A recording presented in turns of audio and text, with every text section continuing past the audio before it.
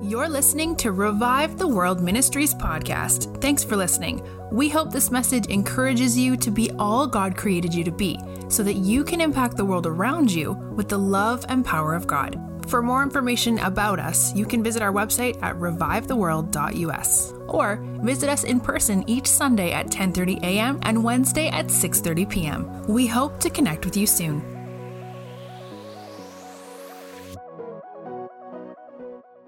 We're a family of people who are walking this out together. We don't have it figured out, but God's giving us enough to know what we need to do in the moment most of the time. And then the rest of the time, we're winging it and hoping that it's Him, and sometimes it is, and then sometimes it's a good try. But I want to do. It's important that I do something before I proceed on into what I plan to talk to you about today. Right before we started going live, so when this coronavirus hit, and towards the end of March, I think it was the Sunday after it hit, I felt like that March 31st was a date that it would that we would see things start to turn for the better concerning the coronavirus. And so I had a word, and I used the language, and I want to model something to you here, but I also want to clean up a small mess. And though I didn't say it on camera, so not as many people heard it as they'll hear this, but hopefully you'll get something out of this, because I believe this is really important. It's been modeled to me.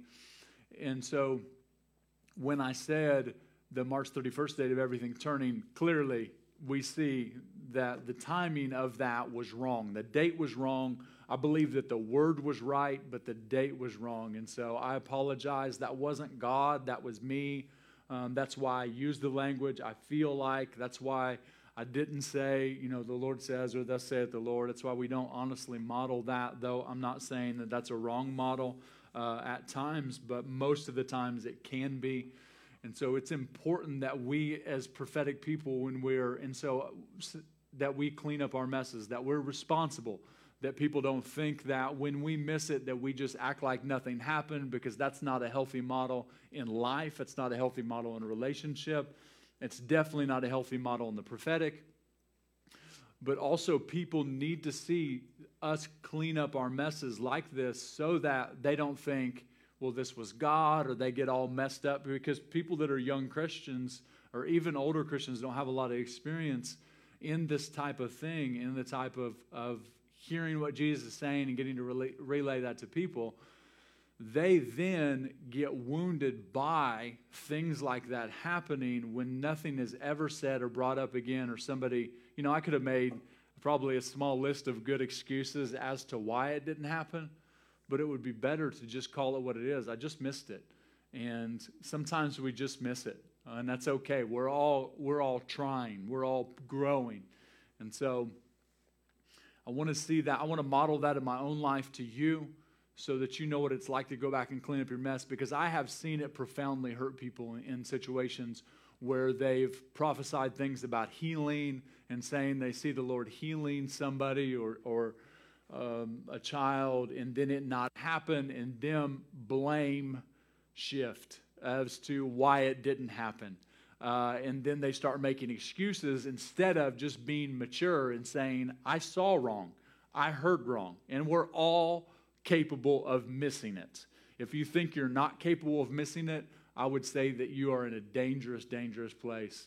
And I hope that you will learn your lesson, as I have learned through the good, the bad, and the ugly of about 11 years of the prophetic.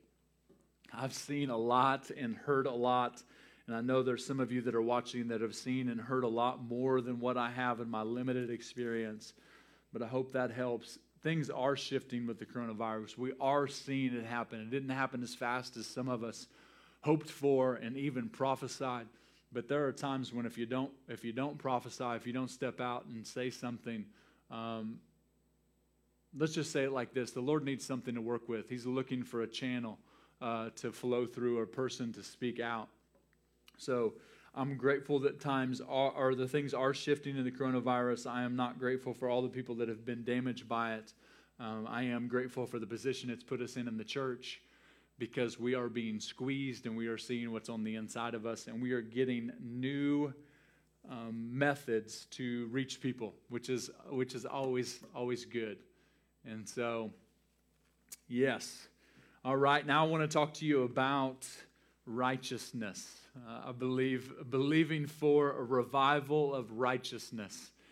And this is a particular topic, or that obviously I can't exhaust in any one teaching, but it is also a topic that I have looked at the way that I looked at grace for a long time, with only one definition attached to it. And the definition that I've always attached to righteousness has been right standing with God, which is true. But like I said, like grace, it's a much broader word than to be able to pigeonhole it in with one definition. And so this is what I saw in worship as I saw this picture of Jesus, and it was when he went into the temple and he was knocking over the money changers' tables. You know, they were selling animals, and I saw this, it would be what they had kept the pigeons in, like a bird cage, or what they had kept the doves in. And it was knocked over, and the doves were able to be let loose. And I feel like that's a picture of what God's going to do in our thinking today, is that the dove was never meant to be in the cage, right? It was never meant to be in there. It was just a picture, I believe, a prophetic picture of Jesus saying the old systems and the old ways I'm doing away with them.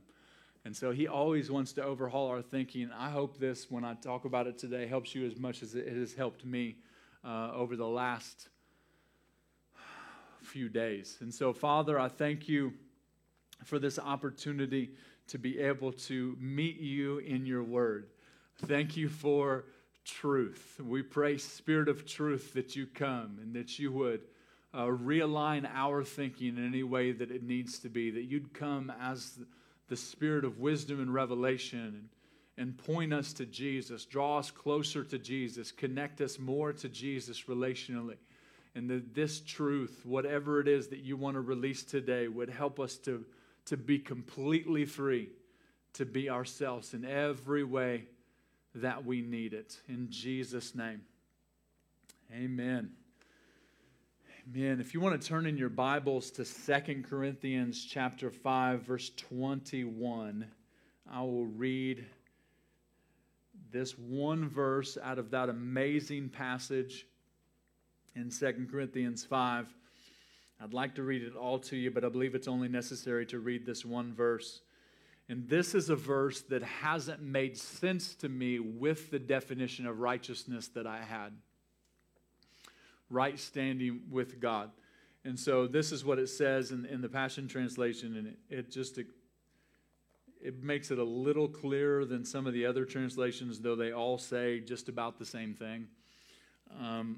It says, "For God made the only one who did not know sin to become sin for us, so that we who did not know righteousness might become the righteousness of God through our union with him." For God made the only one who did not know sin, talking about Jesus, to become sin for us. Jesus became sin for us, so that we who did not know righteousness might become the righteousness of God through our union with him. To become the righteousness of God. I've made that declaration that I'm the righteousness of God in Christ Jesus. Have you ever declared something that you weren't totally sure what it meant, but you knew it was truth and you knew it was good for you? And you're like, yes, I'm saying this, I'm excited about it, but I don't totally understand what this means. This is one of those scriptures where it says that we that are in Christ, that we become the righteousness of God.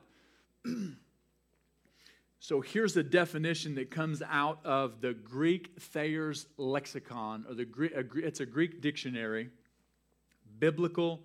It's a Bible-based dictionary. It's not a secular dictionary. If you're familiar with it, some of you, those of you that study, I'm sure there's a few of you watching that love that Greek Thayer's Lexicon.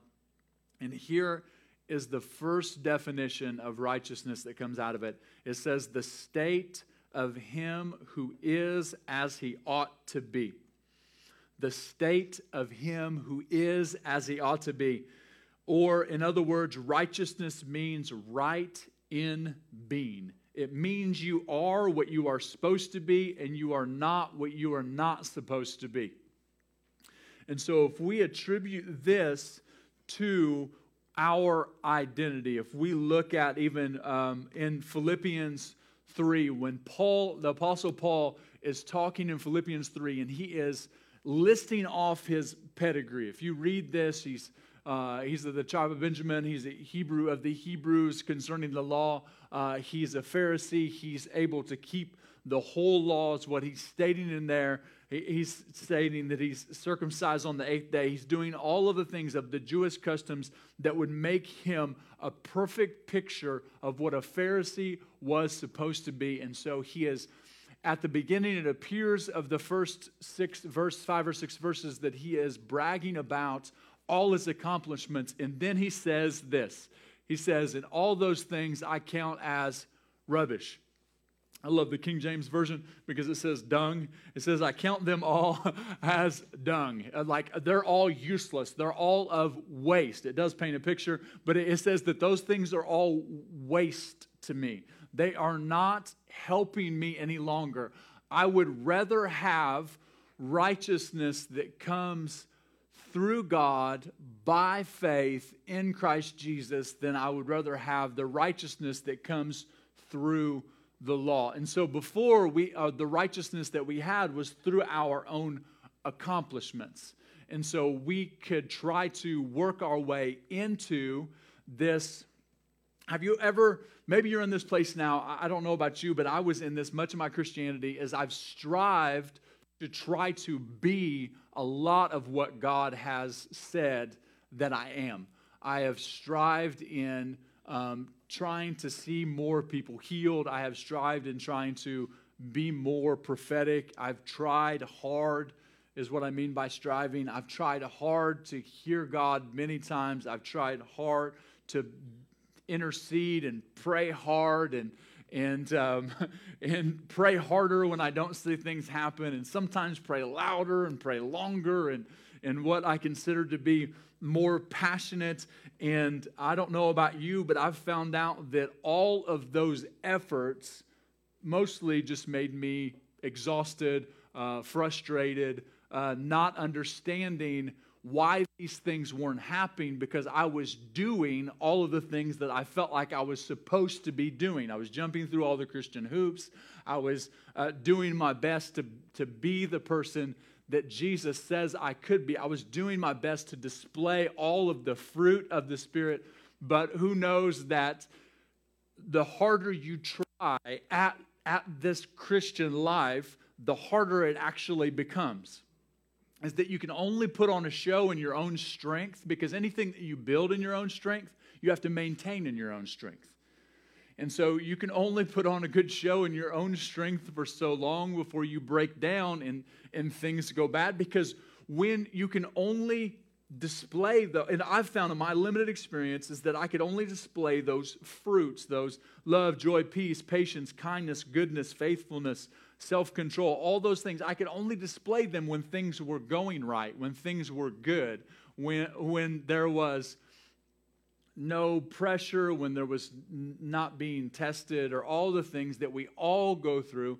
And then almost on a daily basis, at some point, I would find out that all my efforts, all they did was accomplish, it would get me to a point to where I would fail or feel like I failed again, where I would mess up, where I would not display the godly character that I knew I was created to. And I came to this place of frustration for years of not understanding. And then, honestly, at one point, I just came to a place where I just accepted that it was always going to be like this, that I was just going to try really hard, mess up. I would go to my figurative altar, whether it was at the front of a church or whether it was in my prayer time, and I would cry and I would say I was sorry to God. And then I would get up and I would feel a little bit better, but still ashamed or condemned, whatever the case may be, or maybe a little bit or a lot of bit of both. And then I would go out and then it would happen again. And it was just this vicious cycle. And I read the Bible and I see that this isn't what lines up with the Scripture. This isn't what I see in the life of Jesus. It's not what Jesus displayed, and it's no matter what he went through. And then I start to think, well, maybe this isn't for me. I don't know if any of you have ever felt like that. Well, maybe I'll just never attain to this. Maybe this is just always the way that it's always going to be. And so my understanding of righteousness was limited to that right standing with God, that somehow God was just being merciful to me because of what Jesus did, that he loved me, but he really didn't like me all that much. And it seemed to be clear to me because I was only able to live out of this strength that I conjured up on my own. And all of that I did for years of Christianity all came from a misunderstanding of righteousness, to be honest. All not realizing that this definition, that this was a game changer, a life changer for me, for us. And that's what in Romans 5:19 it says, "For by one man's disobedience many were made sinners, so also by one man's obedience many will be made righteous." I thought that meant that the first Adam, all of us became sinners in him, right? Because Adam and Eve, what they chose to do, all of us became sinners from birth. As soon as we come out of our moms, we are born into sin. That's why we need a Savior. Every child, you don't have to teach a child to lie or manipulate or steal other kids' toys before they understand what any of that is or have the thinking for it. It is ingrained into every child. As innocent and as blameless and as holy as they appear to be, that moment that you hold them in the hospital, you find out one day that is not true, and it wasn't because of what they learned, it was because of what they were born into. It's because of what we were all born into. As much as sometimes we are delusional as parents and we want to believe one thing, when we're faced with reality, we realize that Jesus came to pay for that type of behavior to no longer be a part of our lives. And so that scripture describes what it was that everybody became sinners through Adam. And then the second Adam, Jesus, all of us through his sacrifice are made righteous. And if you thought of that, the way that I've thought about it is that we get to be in right standing with God, you'd be absolutely right. But to stop there would do the gospel and everything that Jesus actually paid for a disservice, because he paid not only for us to be in right standing with God, he actually paid for us to look like him. For us to look like him and live like him in every single moment of every single day. And the life that I thought was impossible and was impossible in my own strength has become a reality because of truth and the Holy Spirit actually rewiring my thinking. I'm in process of this. I don't want you to think that I've got this all figured out. I never want to preach or teach something that becomes obtainable or becomes unobtainable because of the way that I say it. And I believe that there are teachers out there that teach identity in a way that it actually brings condemnation and shame on people instead of actually brings them freedom. And because they make it so unobtainable when they teach it. And there's no relatable stories. There's no transparency. There's no vulnerability. And I never want to do that to you because that would be doing you and I a disservice, because vulnerability is not only good for you, it is even better for me. And so if you take this particular truth and let's look at what was in the beginning. God calls us, this is what I see, God calls us son, God calls us daughter, not only when we accepted Jesus, but actually the moment that he thought of us before the foundation of the world. This is the way that I see it, is that when he saw us and he knew what we would be named. When he saw Owen before the foundation of the world, Sarah, Sam, these are the people that are in the building, and there's several others I could name. But this is what I picture, is that when he thought of us in his mind, had us in his heart, is that he attached the word son and the word daughter. He said that over us from the beginning. Picture this, is that when he sees us and he says, Owen, that's my son, Owen, is that there's actually power in that his words before the foundation of the world did not disintegrate, but they waited for the moment that we would say yes to Jesus. Why is that powerful? If you look at Genesis chapter 2, in Adam, God is bringing Adam the animals. God forms the animals out of the dust of the ground. He brings them to Adam, and then Adam names the animals. And so I know that some of them, if you're like me, you've thought, why in the world did you create this? Mostly mosquitoes. There's a few others, I won't name them for animal lovers. Feelings may be hurt, but it just seems like there's not really any point that they would be here, but that sometimes I believe in their created nature that they would actually be enjoyable, but in their fallen nature, they're just jerks. And so Adam is what it appears like, just calling them by a name that what they look like. Or I don't know if you've ever thought about how did he come up with these names. But in Hebrew culture and Jewish culture, you see that a name actually has meaning. And when he called them by the name that came to him or was given to him by God, we don't know how exactly it happened. It wasn't naming them by what they looked like. He was actually calling them by the nature that they would display in the earth. Because names reveal nature in Hebrew culture. That's why they named their kids and still name their kids names that have meaning, so that when they called their child by that name, it was actually releasing their inherent nature so that they would display that. And so picture this, God's calling us, he's calling us son, he's calling us daughter before the foundation of the world. And then in the moment that we actually, those words are like in the waiting room of heaven for every single person that would say yes to Jesus. And so for God made the only one who did not know sin to become sin for us, so that we who did not know righteousness would become righteousness. How can we become righteousness? It's because it is actually the state that we were always created to be. And so when those words wash over us, what they are supposed to do is reveal our nature. Nature as son, nature as daughter.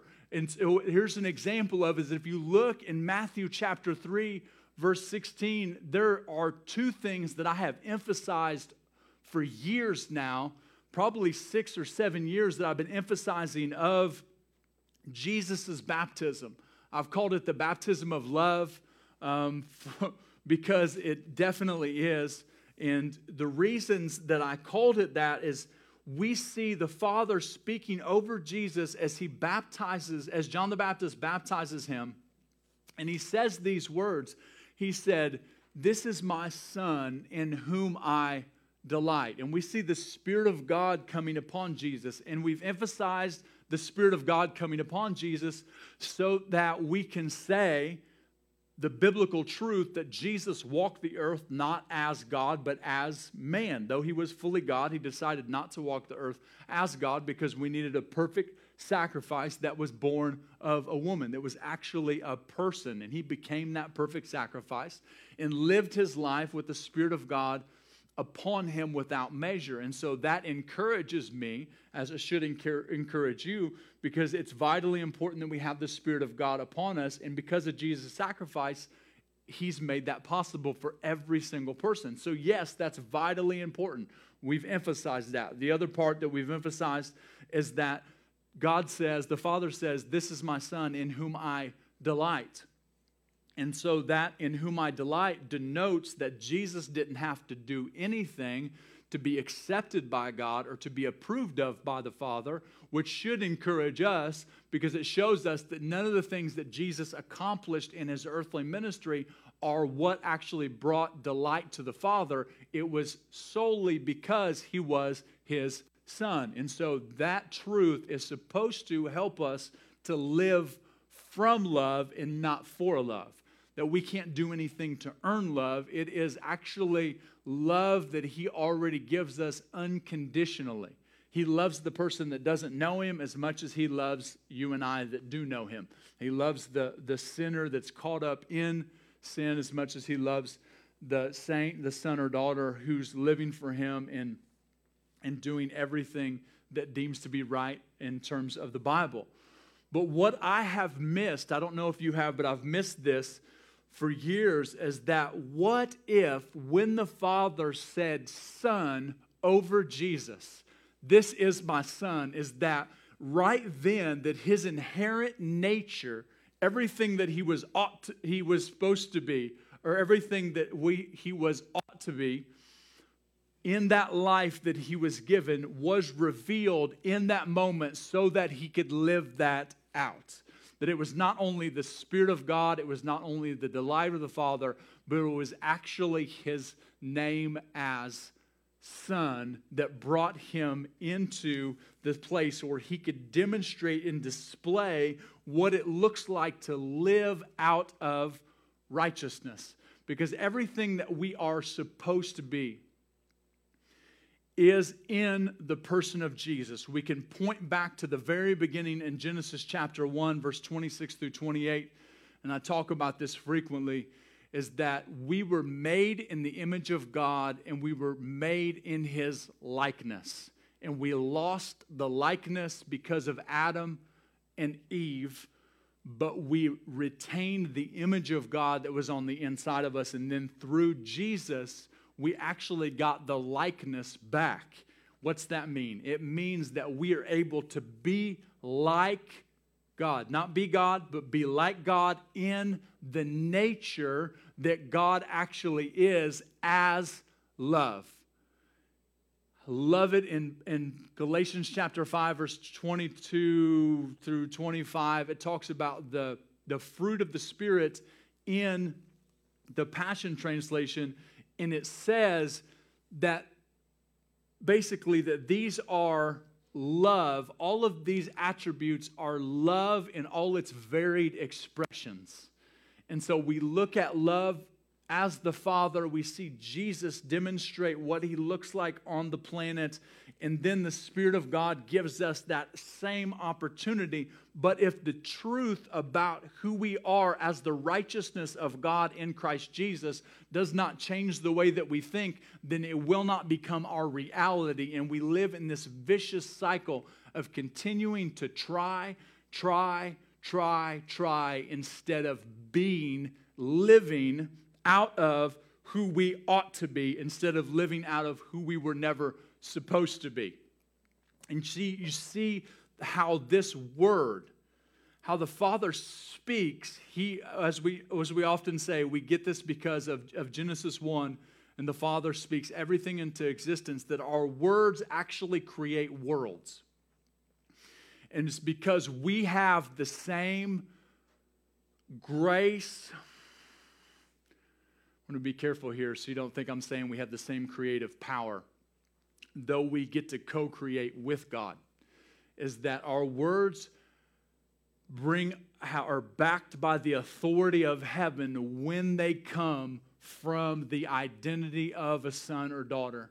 There's so many people that believe, I believe this myself, is that we believe that if I just quote Scripture, if I just quote certain scriptures at certain times, they will actually help me.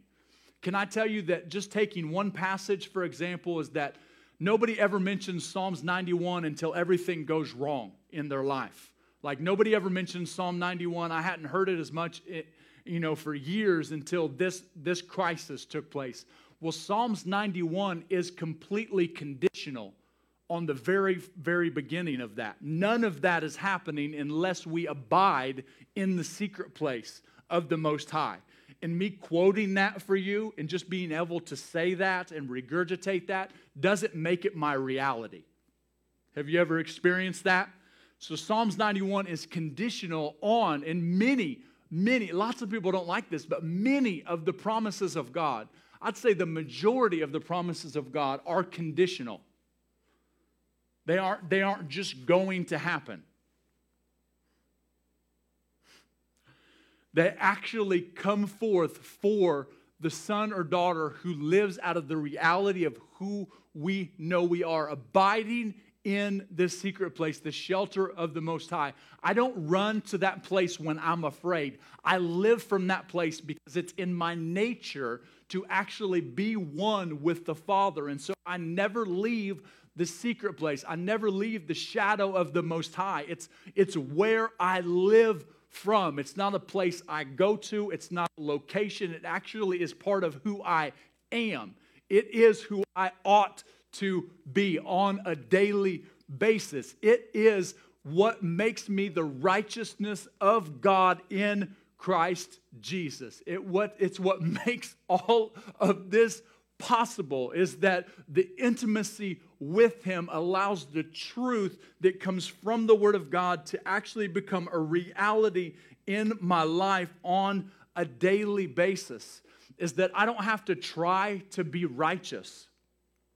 I don't have to try to be in right standing. I don't have to try to be a son. It is actually who I am. It's my natural state of being, to be loved, to exude joy, to be at peace, to actually release peace everywhere I go, to have patience. People say, don't pray for patience. You don't have to pray for patience. You have patience on the inside of you. It is already there. I don't have to ask for so many things that I ask for. It actually is me realizing who I am more than it is petitioning God for things that I see lacking in my life.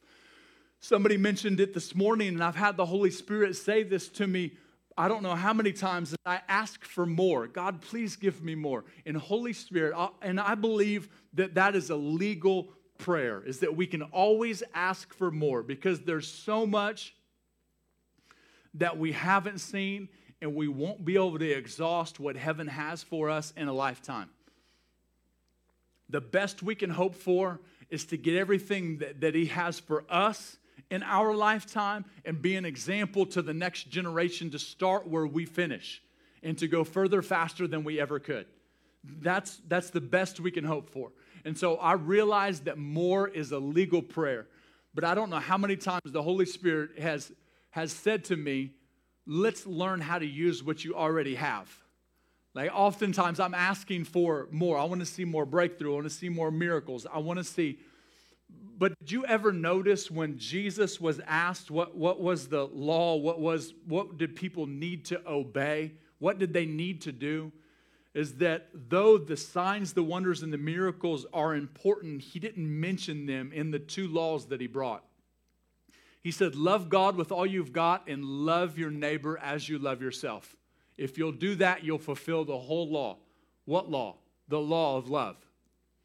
And so it is more about a state of being, which comes through righteousness, than it is a state of I'm trying to do, like Paul said in Philippians 3, that all of the things that I have earned in my own strength, all the things that I have attained to. Because all the things that I have attained to in my own strength don't count for anything because they don't have any eternal value. No matter how good they look, no matter how polished they might be, no matter even if they look like they're making a difference now, for them to have eternal value, they have to come from the eternal nature that every single one of us were given at our new birth. That's why Jesus told Nicodemus that you must be born again. Because if you have an old nature, it would make sense to have to be born again, right? Remember what I said? That every child was born into sin. And so we were called sinner. And so then that was what was spoken over us from the beginning of time is what we were. It wasn't what we were supposed to be, but it was what we lived from because that was our name, right? And so then the new birth in Christ actually gives us access into the new nature where he says, no, you're not sinner anymore. You're son, your daughter, because this is who you ought to be. And now your new nature is everything that you see displayed through my son. You can live just like him, pick up where he left off, demonstrate all that he demonstrated in every situation, and be love. Does love look like resurrection for the dead? Absolutely. Does love look like miracles and healing and people getting their life blown up in a good way through a prophetic word and the goodness of God being revealed through the supernatural? Absolutely. It looks like all that. But I also realize that all that can be done outside of love. And Jesus mentions that in Matthew chapter 7. And I don't need to go there, but it is. And so those aren't the things that I'm striving for. I'm not striving to see more miracles, though I pray to see more miracles. What I am praying for is actually so that the reality of who we are in him, the righteousness of God is actually demonstrated through my life on a daily basis. Because when that happens, everything else that we were created for will happen naturally. It's natural for a son or daughter to heal the sick, to raise the dead, to give prophetic words, to love people well in every situation, to see demons leave, to stop storms, to do things that seem to be crazy even to some Christians. It is natural for us to live out of that when we realize what the truth of the word not only says what we can do, but says who we are. And so what is the Father saying to you today concerning this? Do you need to hear him again say, you are my son, you are my daughter, so that your nature that's already available to you will be revealed in the way that it was always supposed to be? You know, I had this pretty significant encounter yesterday when I was getting some of this revelation on righteousness. And so as I was spending time with God, the Holy Spirit's He's giving me this revelation on being the righteousness of God. And I can feel it changing me as it's happening. Truth is not just for head knowledge. It is actually for heart rearrangement and thinking it's transformation of our minds, and our heart lines up with all of that, and we become one in him by knowing truth. For years I thought it was about how much, now don't hear me wrong when I say this, I thought it was about how much time I spent with him. I thought that's important. I thought it was about all the things that were on my Christian checklist to do. That if I would just mark these off on a daily basis, I would be more spiritual, I would be more holy, I would be more all of these things. And the whole time, the Holy Spirit's trying to point me towards the truth that I already am all of these. This is what I'm not saying. I'm not saying that spending time with him, reading your Bible, worshiping, being disciplined in your spiritual life is not important. I believe it's vital. But what we believe those things do, let me say it like this, why we do them is more important than doing them. It's just like that same concept of what I believe about my situation is more important than what's going on in my situation. Right? It's more important of what I believe about my situation than what is going on in my current situation. I know that may not make a lot of sense while you're in the situation, but what you believe, what I believe about my situation will either give me hope or hopelessness. I will either be able to demonstrate joy and love in the midst of that situation, or I will demonstrate the opposite. And that all comes out of my belief system. It doesn't come from anywhere else. It's not. Sometimes I've been waiting for a supernatural impartation of joy. Please, and I believe that God releases joy from heaven. I've been waiting for, just let me experience you one more time. Let me speak to that real quick before I close, is that I have repented this week of if I have made Christianity about a party and me experiencing God without it and not allowing it to completely transform me the way that I was created to be transformed, and releasing what He's giving me every time He releases something to me. Because He pours in, so we pour out. And I believe in all of the having the good time. I believe in getting inebriated by the love of God. I believe all of that. But it was brought to my attention for a reason, is that it become at times just about having the good time. And the good time wasn't actually to translate the goodness of God to the people that were around me. Was it just for me? Because it's never supposed to be just for us. And so I said, God, I'm sorry. I'm sorry if I've made it about this. I realize that this is part of kingdom culture. I realize that being able to have fun with you is important. But have I made it something that it was not supposed to be? Have I made it something that was not translating His impact to the world? Because if my encounters aren't making it to where I'm being an encounter to those that are around me, then what good was the encounter? Was it just for a good time? If it doesn't translate to more souls saved, to more lives being impacted, then to me it was a waste, and it was not what it was supposed to. It was not what it was meant for. It was always meant to impact the world around us. If I'm not impacting the world around me, and I'm just worried about hopefully it correcting my behavior, then I need to correct my thinking in that. And that was for me. Maybe that doesn't make sense to anybody that's watching this or will watch this. But I realize that we're in a culture that embraces all of that. And all of that, sometimes controlled chaos at best, has changed my life. But I never want of the truth that when I encounter Him, it's so that I become an encounter. Is that when I spend time, I'm saying this for a reason, that when I spend time with Him, it's so that I be transformed. It's not so that my behavior becomes better. I'm not trying to correct my behavior, because the Father's not behavior focused. He's focused on sons and daughters.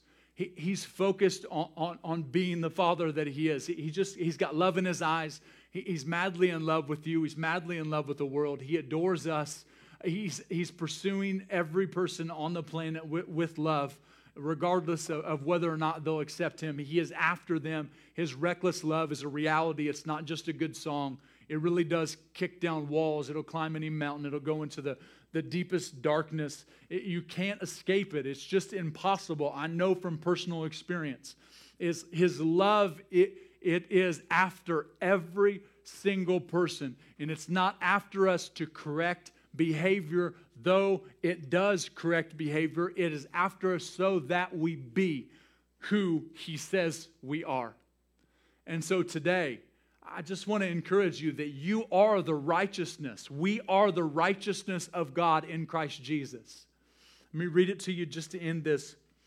Is the state of Him who is as He ought to be. Righteousness means right in being.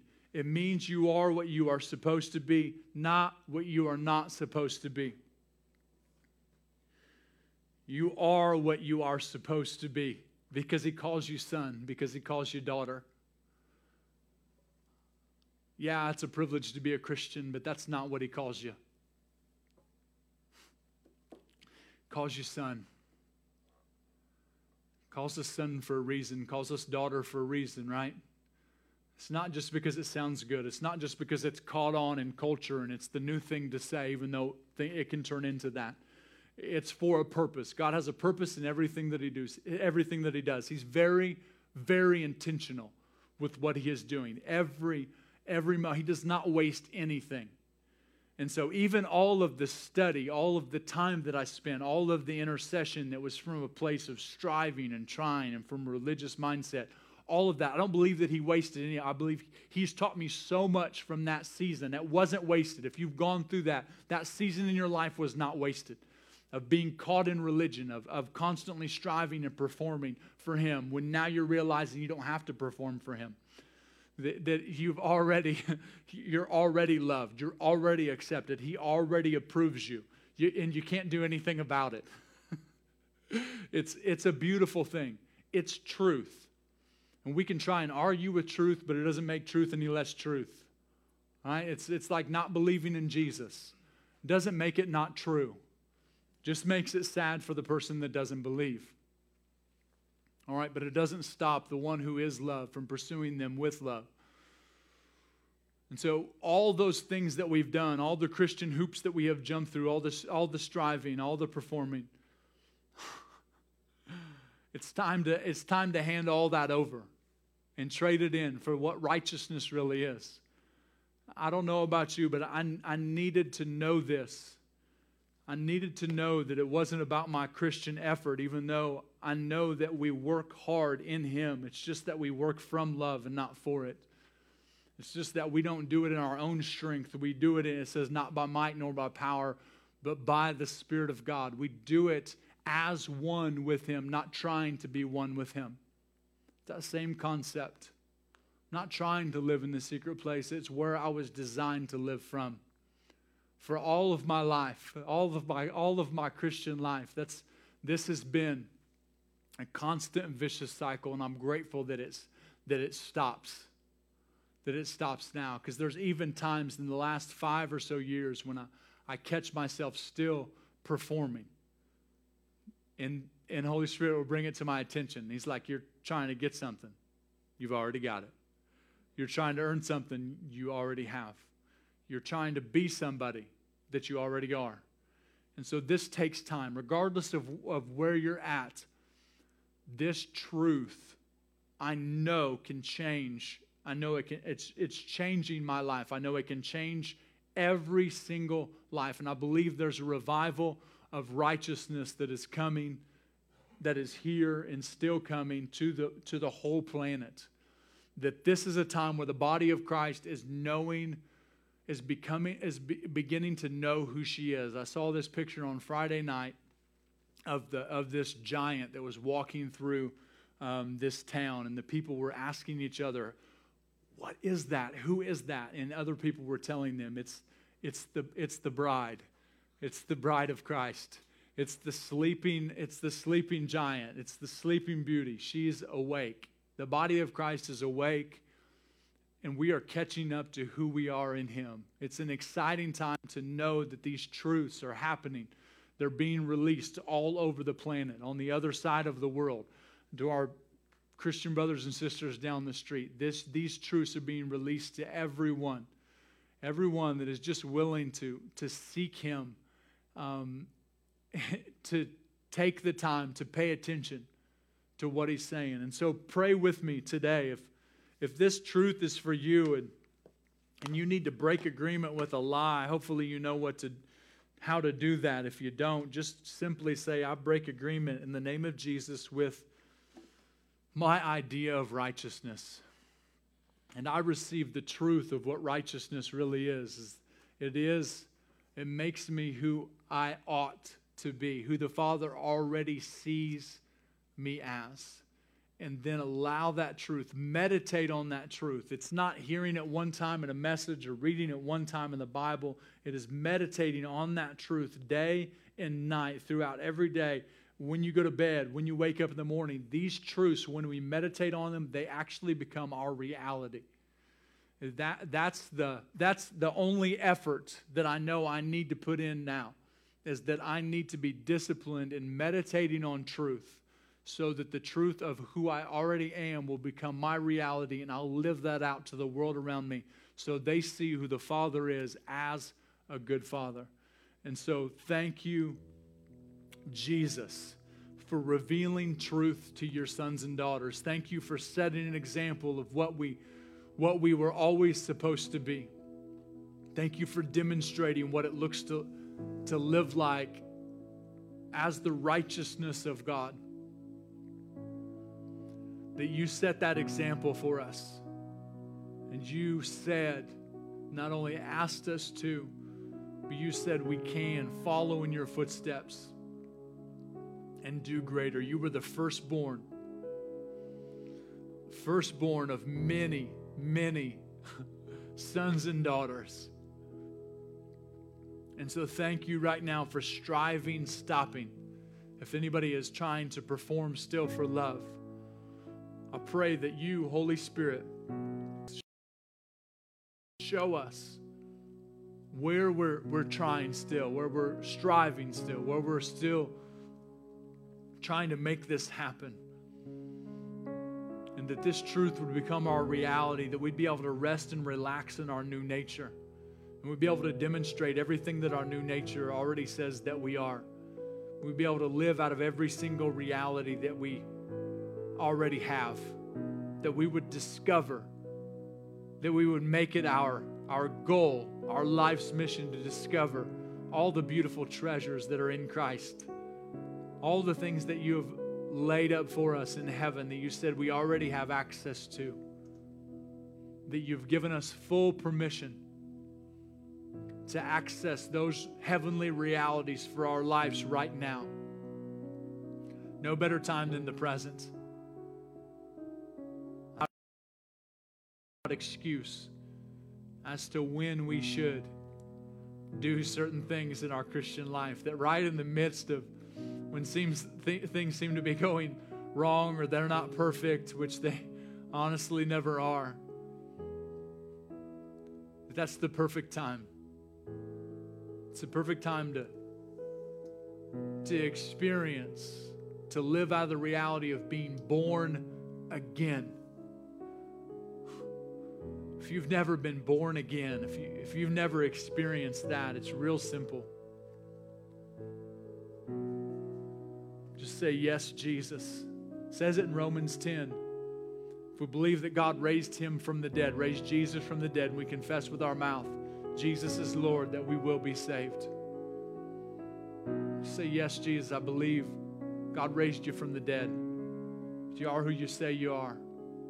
You've forgiven my sins, and not only forgiven my sins, but you've broken the power of sin over my life. That you'd fill me with your Holy Spirit, that I would experience that born again experience into my new nature. That I would not just become a Christian, but I would actually become a son or become a daughter.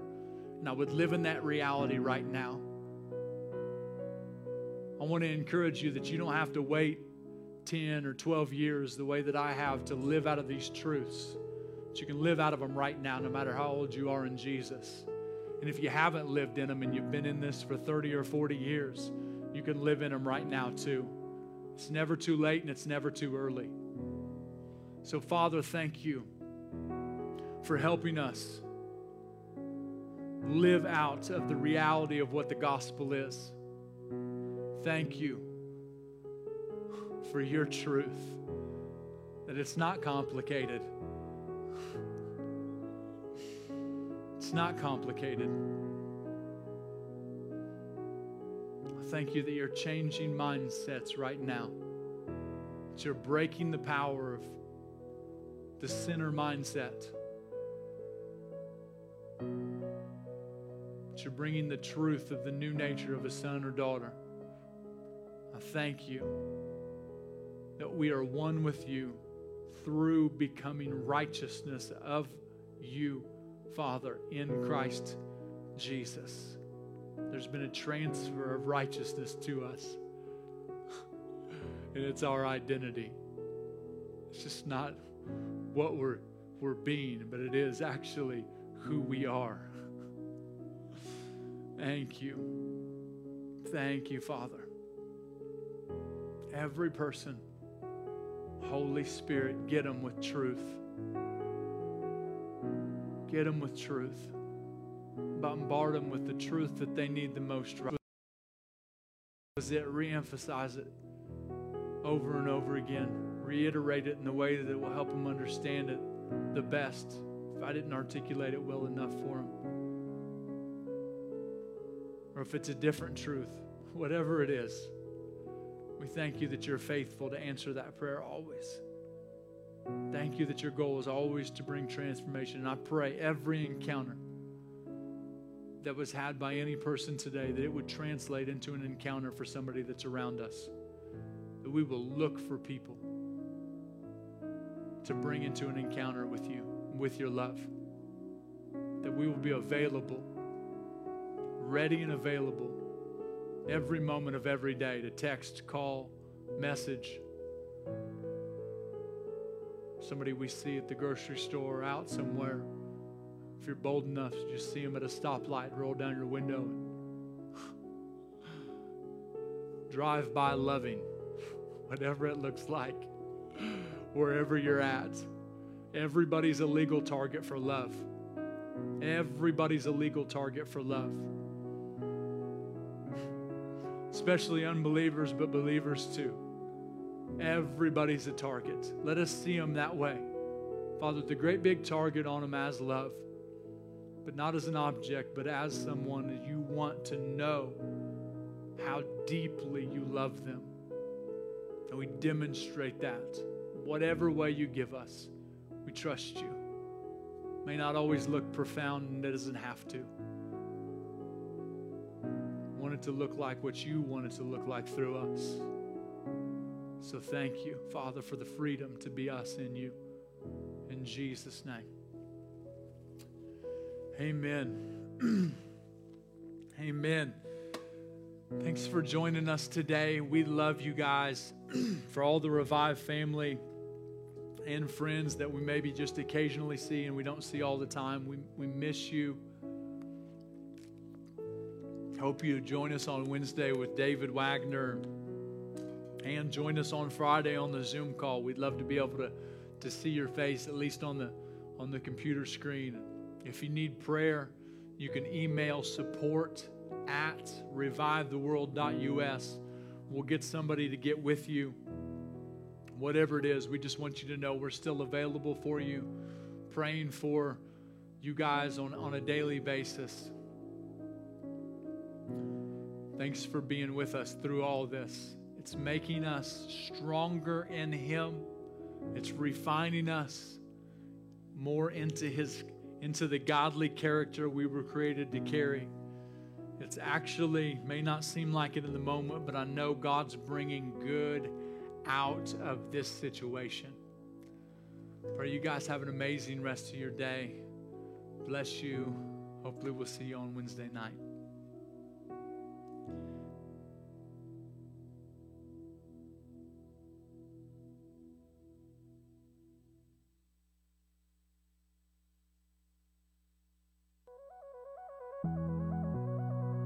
Thanks for listening to Revive the World Ministries podcast. Join us each week for another message and listen to past messages by visiting us online at revivetheworld.us.